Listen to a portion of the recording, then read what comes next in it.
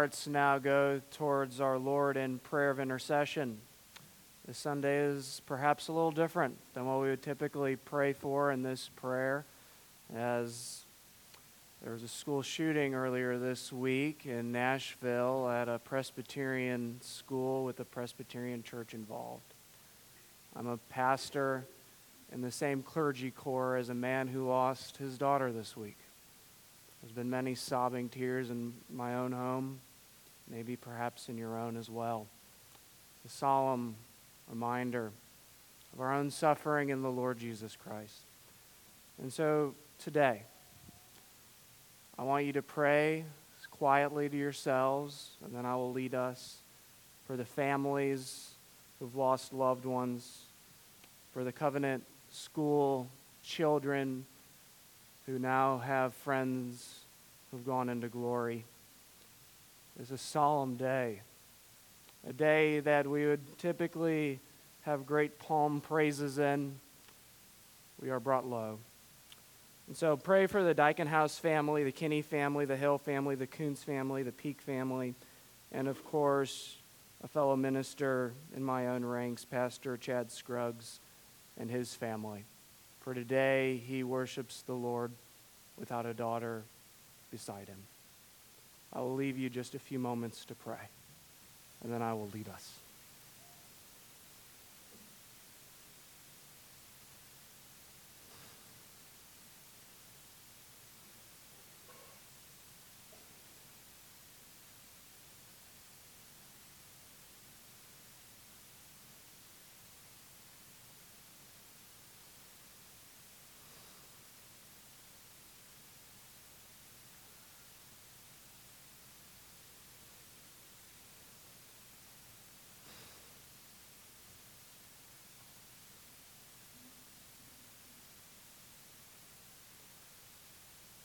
Our great comforter, we come before you seeing our own depravity, our own sickness as a culture and as a society. Oh Lord, our hearts, our prayers go out to all who have been impacted by this most recent shooting, a shooting that perhaps comes home to roost a little closer than any shooting before. We pray, O Lord, for all the families that I just mentioned, the Dykenhouse family, the Kinney family, the Hill family, Kuntz family, the Peak family, Pastor Scruggs and his family. We pray, O Lord, that your comforting spirit would condescend upon all of them this morning, that as they come to worship you, that an extra portion of your Holy Spirit would be with them. Oh Lord, I could not imagine such a circumstance. And so we lift up all of them to you. We lift up, oh Lord, the children who have been harmed, traumatized by such unthinkable events. We pray that in the midst of this great trial before this great church, that instead of shaking the faith, O Lord, that you would use your Son to solidify the faith, that even in great tragedy, O Lord, that you remind your church that we come and gather to sing. We pray, O Lord, for peace. We pray, O Lord, that in the midst of our own cultural decline within our own country, that such an event, as devastating and as despicable as it might be, that your church might still today declare your glory. Stand confidently on the truth that you have given to us in the Scriptures. We pray, O Lord, for peace, even when there is no peace. And we pray, O Lord, that you would reestablish our hope in Christ, not only at our congregation, but also at Covenant Presbyterian Church in Nashville. We pray, O Lord, for our denomination who has been reckoning with such information over the past few days. And we pray, O Lord, that as we gather, even in a few months as an assembly together, that we would not forget the events that transpired this week. Be with all of those who are in elected office as they continue in the mud, debating how to best resolve this. But we know, O Lord, the answer, that in the Lord Jesus Christ there is true hope and salvation. Heal our country, O Lord, by your blood. We also, O Lord, pray for various ministries throughout our world. We think of ITEM, International Theological Education Ministry, that works to bring the gospel to the ends of the earth. We heard a report from this ministry yesterday at Presbyterian and the difficulty of ministering in India, and that as men are raised up as missionaries to go back to their own country, they also experience the same threats that we perhaps experience this week. They experience death quickly. And so we pray, O Lord, for this ministry as they continue to raise up ministers that are faithful to your word, that you would continue to instill within boldness to hold fast, boldness to preach and witness to Christ, even in a culture and society that rejects Christ. We also pray, O Lord, for the lost in our own country, for we are not immune to it. Particularly, and as difficult as it may be even this morning, we lift up the LGBTQ community. We pray, O Lord, that you would soften their hearts to the gospel, that you would reveal to them their sins against you, their sins of pride, their sins of sexual rebellion. We pray, O Lord, for this community, that in the midst of the many issues that those within this community deal with, whether it be suicide or other depression, that you would make known to them that there is true hope in the Lord Jesus Christ. That the answer isn't suicide or the death of many, but true hope in the death of the Son. We pray, O Lord, for this community. We pray that by your gospel, many within this community would turn their backs on this identity and to Christ himself. We pray also, Lord, for our own ministries here. We think of our men's ministry. We pray that you would continue to bolster our men to be leaders in our homes, to be leaders in our church. We pray that as they gather for monthly meals, that you would bless these meals, that as we grow closer to one another, that we would also grow closer to you. We pray for those, O Lord, who are ailing among us. Though many have returned, we think of Joanne, and we're delighted by her return among us. We continue to pray for her healing. We lift up the Belmonte family as Pete mourns the death of his father. We pray that you extend an extra portion of your Spirit to them. Give them the hope of Christ. Remind them that you are their surety. And, O Lord, be with our congregation as a whole. As we mourn with Covenant Pres, with the Belmontes, remind us that even in sorrow, Christians join and sing. We pray all of this in Jesus' holy name. Amen. Open your Bibles with me to Philippians chapter 2. Philippians 2.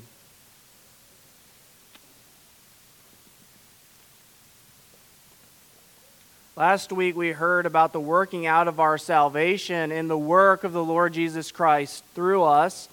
And this week, quite poignantly, Paul decides to give us examples of people in his own life who have risen to the call of working out their salvation in the Lord Jesus Christ.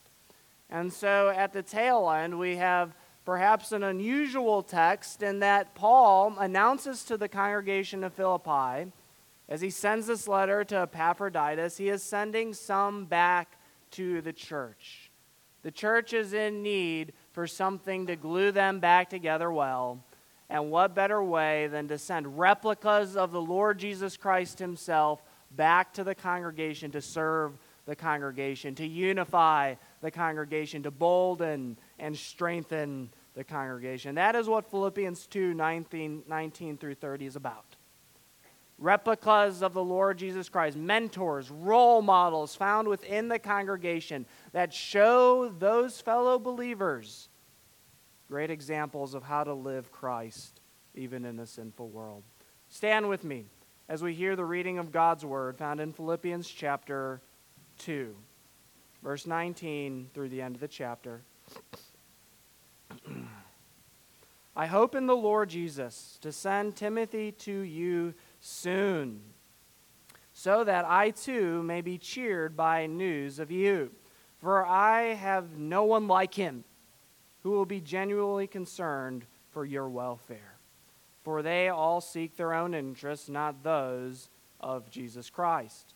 But you know Timothy's proven worth, how as a son with a father he has served me in the gospel. I hope, therefore, to send him soon as I see how it will go with me. And I trust in the Lord that shortly I myself will come also. I have thought it necessary to send to you Epaphroditus, my brother, my fellow worker, and my fellow soldier, and your messenger and your minister to my need. For he has been longing for you all, and has been distressed because you heard that he was ill. Indeed, he was ill, near to death, but God had mercy on him, and not only on him, but on me also, lest I should have sorrow upon sorrow. I am more eager to send him, therefore that you may rejoice at seeing him again, and that I may be less anxious. So receive him in the Lord with all joy, and honor such men, for he nearly died for the work of Christ, risking his life to complete what was lacking in your service to me. Here ends our epistle lesson, and this is the word of the Lord. You may be seated. I'm reminded as Paul talks about his own son in the faith that most young boys want to be just like their dad. Young boys want to be just like your dad. My dad, in my most formative years of my own life, was a truck driver for a linen company. And as I aged, he started to move up the ranks at this linen factory. He moved from truck driver to overseeing the truck drivers to finally his last position there being that of the man that would be representative for all the special clients in Chicago. He was the person that would represent the company to the people. I wanted to be just like my dad. But it was hard for a young elementary school boy to fathom such a job as his, a linen factory worker. But my dad had a side job, and it was a favored side job of mine. On the weekends, he would take up a local junkyard inspector. He would go in weekly. He would tend the counters. He would help people find the parts he need. And I could fathom that as a young boy. And I could fathom that probably more than any young boy because my mom thought it would be great if my dad would take me to the junkyard every week with him. I had a great childhood. As week in and week out through my elementary experience, I was a junkyard boy.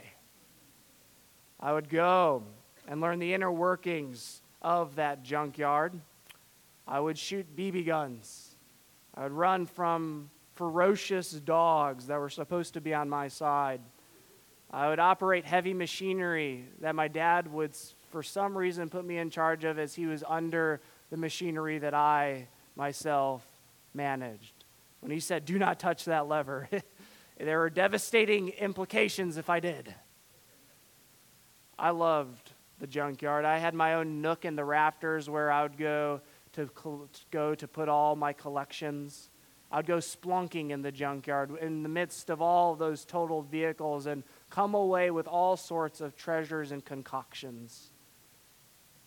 After every week, whether it was rain, snow, or shine, my dad would take me home, and on the way we would get McDonald's together, and he would give me my pay for the week, $5 or $10.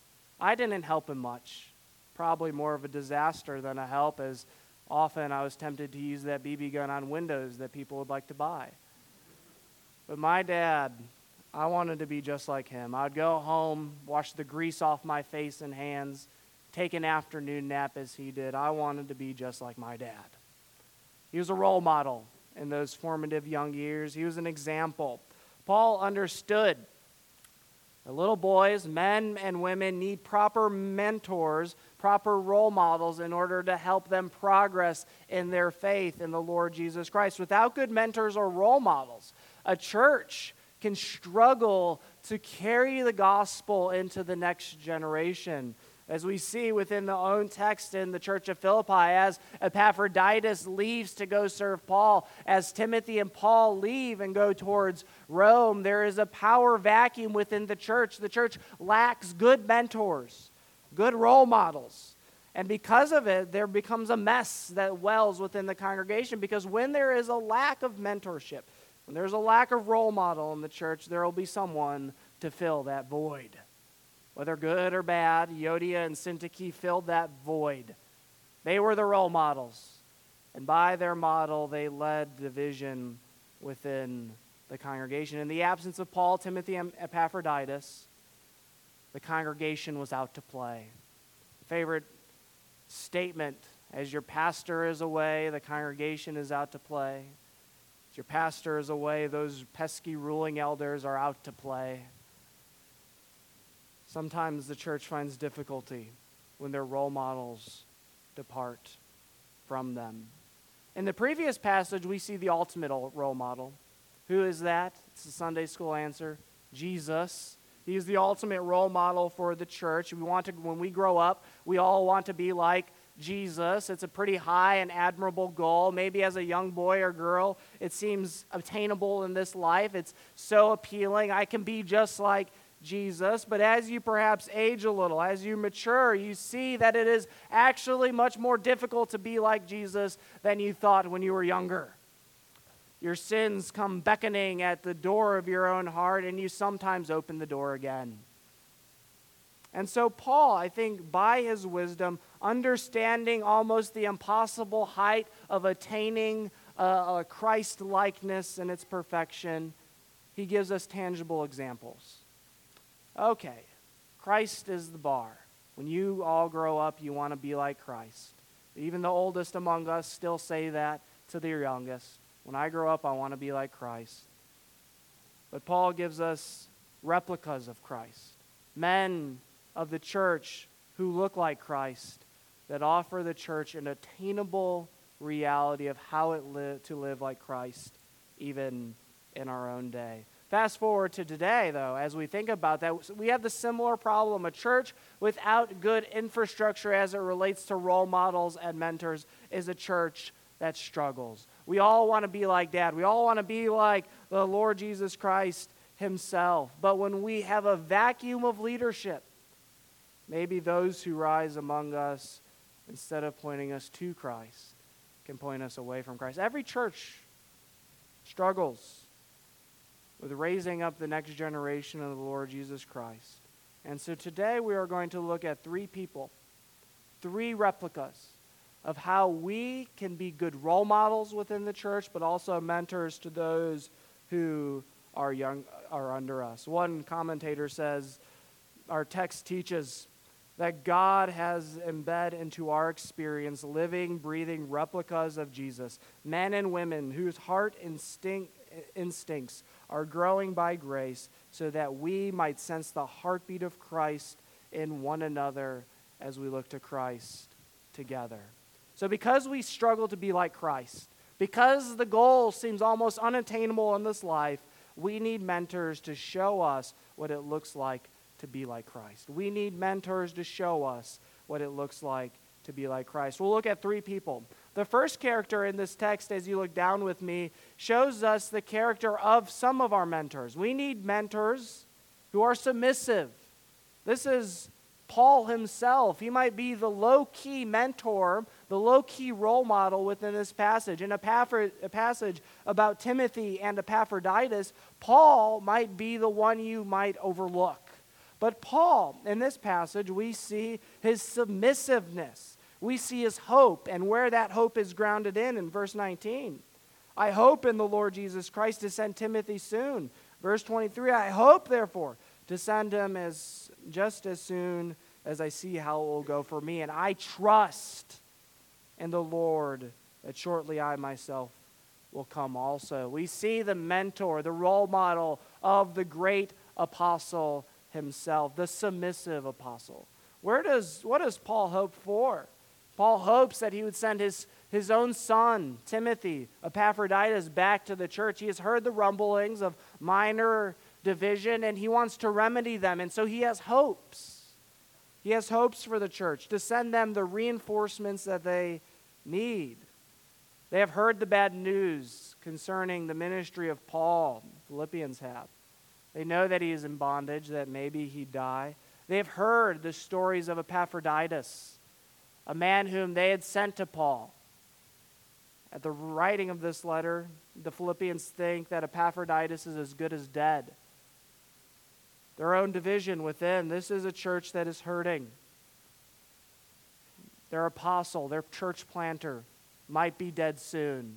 One of their own, who might even be an overseer, a pastor within their church, might die in service to the one that they had sent to serve.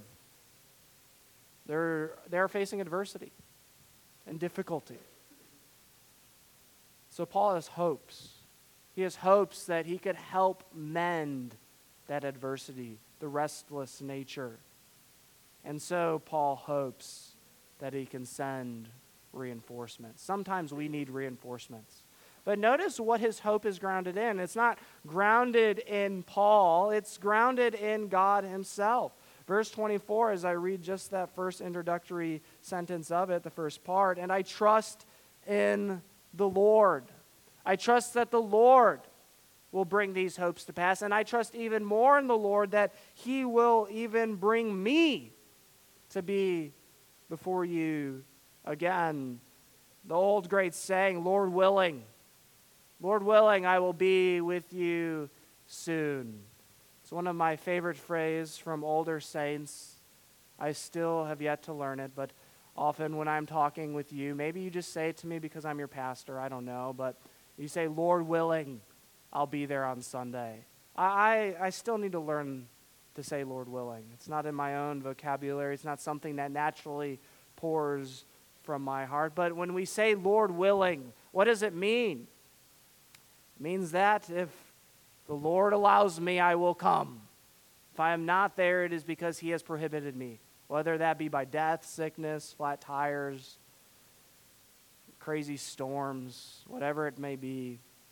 Lord willing, I will be with you. That phrase draws up from Philippians chapter 16 when it says, the heart of man plans his way, but the Lord establishes his step. Lord willing. There's a submissive nature, even in regards to our plans. If I were to write Philippians 16, I would say, the heart of Scott plans his way, and Scott establishes his steps. That's how I would write that verse. As a reminder to me, a type A personality that likes to have all his ducks in a row, that likes to plan profusely, that no matter how much I plan, that the Lord is the one who will establish my steps. It reminds me that I need to be like the saints before me, Lord willing. I must be a submissive man, submissive to the Lord as he guides my way. Why? Well, I think it's revealed quite clearly in Paul's writing that it is because the Lord is sovereign. He is the sovereign over all of our plans. He is the one that orchestrates all of creation. We sometimes overlook the sovereign. When we think of the word sovereign, we think big. We only think big. But in the biblical word and throughout the language and history, we see that sovereign is connected very intimately to kingliness. The sovereign over our land, the one that has complete control and authority over us as our king. He is the sovereign. He is the king over all the earth. He is the one that directs the earth. We sometimes forget how powerful kings can be because we choose our own leader so often. We forget the power and authority of a true sovereign over a nation. that it is by the work of a sovereign that he chooses a tax rate. He's the one that chooses when we go to war, thinking of an earthly king. He is the one that chooses when we are in times of peace. A king just 500 years ago chose the religion of the land. A king had unilateral authority over the affairs, and the king could bless you or curse you in a moment's notice. He could wipe your business from the face of the earth. You think of the Old Testament stories of vineyards being taken by the Israelite king unlawfully, an entire man's livelihood, and not only that, legacy, taken by a king in the snap of the fingers. His father's father planted that vineyard, and by the king's authority it is gone in a moment. I'm reminded of King Francis I. He was the king of France during the Reformation era, just to give you the gravity. At the beginning of the Reformation, he was somewhat tolerant to the Reformation. In the University of Paris that John Calvin would go under tutelage there, it was taught in classes and debated regularly, the Protestant Reformation. But one day, Luther's theology got a little too intense as placards throughout all of Paris and throughout all of the cities of France condemned the Roman Mass. The king, though sympathetic to the Protestant Reformation at that moment, turned his heart completely against it. You think of the many Huguenots, the great French reformers who would lay down their lives for the Reformation there. Calvin himself and many with him in the University of Paris would flee the university to head to safer pastures. Just on the moment's notice, a king once sympathetic to Reformation within the church turns his heart quickly, and the rest of his rule seeks to kill those whom he once was sympathetic with. Calvin's plans were hopeful. He hoped that Reformation would come. He planned for Reformation to come in France, and yet the Lord established his way elsewhere. You know this to be the case because in Calvin's Institutes there is a preface, and in that preface, who does he address his Institutes for? Not for Scott Edberg, not even first to the church, but to King Francis I, pleading even from Geneva to reconsider his approach towards the Reformation. A king has mighty power. How much greater is the monarch, the great monarch, the King of kings over all of the earth? It is by his great sovereign will, by his great sovereign work, that all comes to pass. And thus we are his subjects. And the only correct posture, as Paul points out here, is to trust his work, even in the midst of sadness and difficulty. We just prayed for this just a moment ago. Even in the midst of extreme difficulty, of heartache, reminding ourselves that we are submissive to him. Think of what that communicates to the youngest among us, Christians who are submissive to their Lord. We need a church full of submissive people, submissive to the God that makes his steps sure, reminding even our youngest that as they plan to go off to college, trade school, or whatever, even as they plan, that the Lord is the one who establishes their ways. How much more comforting would it be for our youngest among us if instead of while our youngest worry and tarry, what has the Lord called for me to do particularly, if our church came alongside them, comforting them and reminding them that follow the Lord just generally. He will establish your ways. Make plans, sure, but he will establish your way. It is a great encouragement when we have mentors that are submissive to the Lord. Because, as we face it, our churches, our world are full of prideful people. How much greater when the church comes alongside one another, recognizing the importance of submission. Because we struggle to be like Christ, we need mentors to show us what it looks like to grow in Christ. We have the first mentor, Paul, who teaches us submissiveness. Our second S today is we also need selfless mentors. We need submissive mentors and selfless mentors. We see the selfless mentor in our second character, in Timothy. Verse 20, for I have no one like him who will be genuinely concerned for your welfare. For they all seek their own interests, not those of Jesus Christ, probably talking about the women in the church that are struggling and fighting. But you know Timothy's proven worth. How as a son with a father, he has served with me in the gospel. I hope, therefore, to send him just as soon as I see how it will go for me. The second character that we get in this text is Timothy himself. Who is Timothy? We know Paul. We know Timothy. We're going to get to the mysterious Epaphroditus later. But Timothy is a son of Paul. Not physically, but spiritually. He is his closest companion. Timothy to Paul are kindred spirits. They have the same goals. They have the same demeanor. They have the same hopes, aspirations. They are united. They are kindred spirits, like Jonathan and David in the Old Testament. Do you have any kindred spirits in your life? Someone that you identify so well with? In Tuscumbia, I had a kindred spirit. A friend, even on my first time meeting him, it was when we were interviewing, they wined and dined us so well. And we were eating with a family, and we were just getting to know the families. And to be a kindred spirit, to me, is difficult. I am a man of very interesting interests. But as we sat there, we learned that we liked the same TV shows. We like The Office, Parks and Rec, Community. That's common. But as we sat, I also learned that he enjoyed playing strategic board games, some board games that lasted not merely one day, but multiple. It's hard to find people like that. But as we were signing out, he took out a pen from his pocket, and lo and behold, it was a fountain pen. And I said, by golly, the Lord is calling me to this church. We are kindred spirits. Even from those first moments, I know that we would have the same aspirations, the same love for the church that he would and I would serve in. He would become an elder later that year within the church, ordained. We would serve alongside each other for 4 years.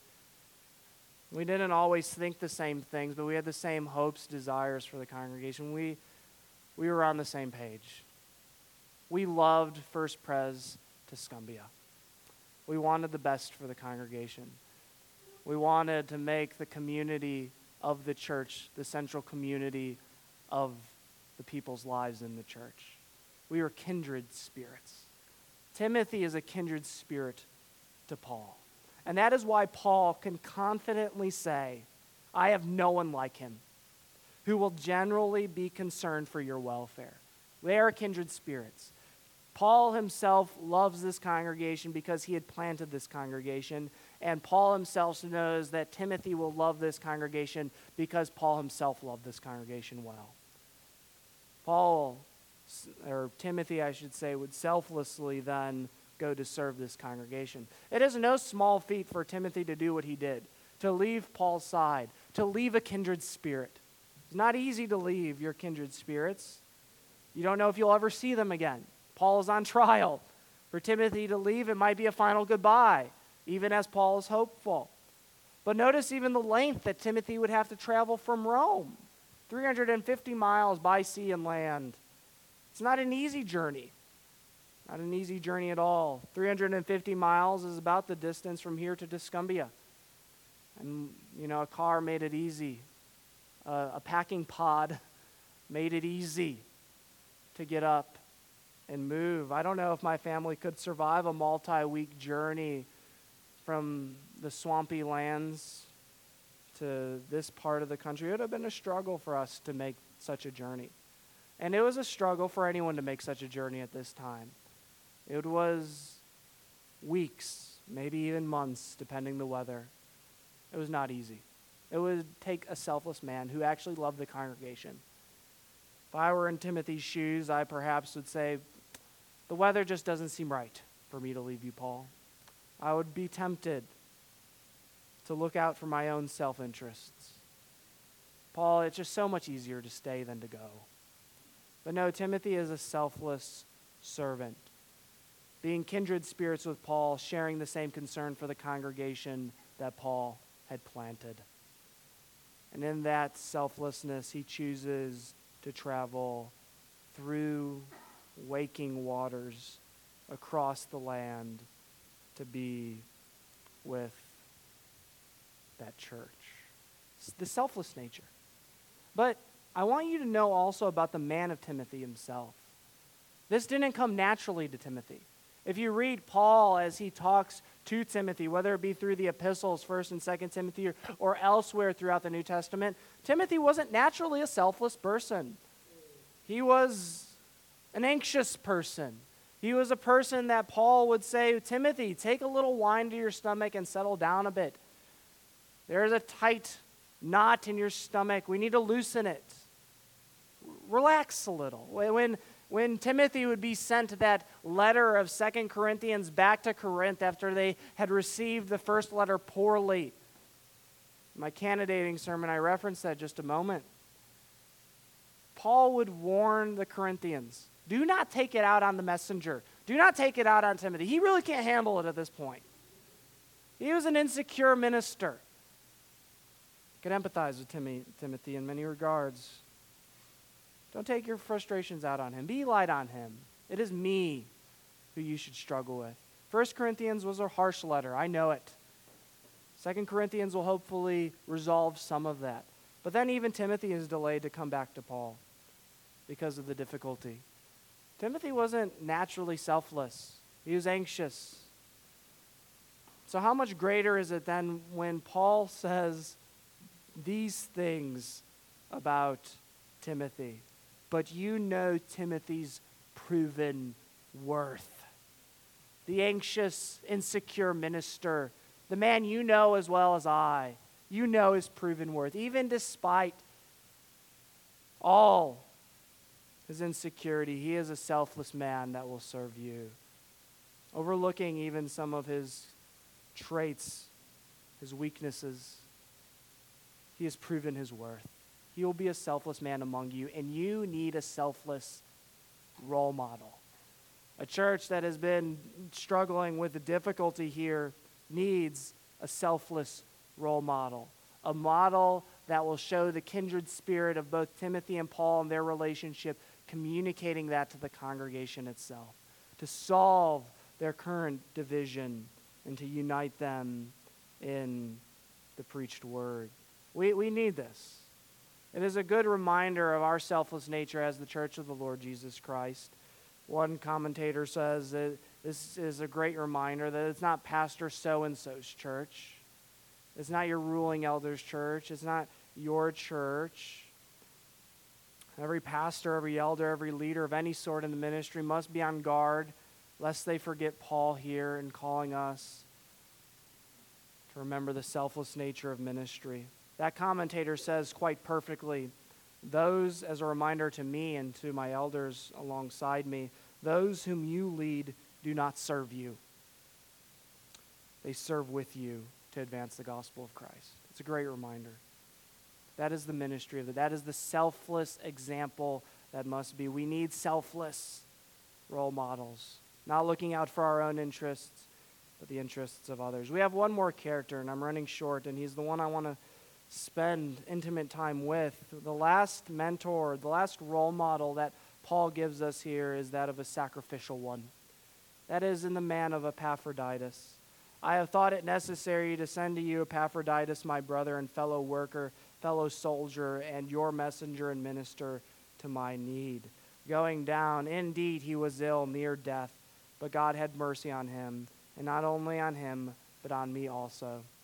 We see in the last place here, the last example is that of a sacrificial model, a role model that is willing to sacrifice for the church. Who was Epaphroditus? We name our children Paul. We have some Pauls in the congregation. We name our children Timothy. But do we name our children Epaphroditus? No. You would probably point quickly. You don't want him to have weird names like Pappy and such. You'd get ridiculed. But Epaphroditus is an undervalued character and model within this story. He is the sacrificial example. He is not a mere, as we have already discussed, a submissive and selfless. He is a sacrificial model. And it is important to notice his sacrificial model as it relates to the past passages. A sacrificial model, a sacrificial mentor is one that intimately identifies with the sacrificial Christ. But who was Epaphroditus? A name that you might have to even practice saying. He was a man from this congregation, from Philippi, reared in the congregation, a loved child of the congregation, a man who would grow up and who would be one of the overseers that Paul references in chapter 1 of Philippians as he greets the church. Greetings to the overseers of whom I have sent this letter with. Epaphroditus is a leader of the church, a pastor, a preacher of the church, sent by great expense to the congregation to serve Paul. You can see the cause of him leaving and the difficulty it has caused on the congregation. He's a minister turned missionary, sent out to serve Paul in his need. But we see the toll of that call.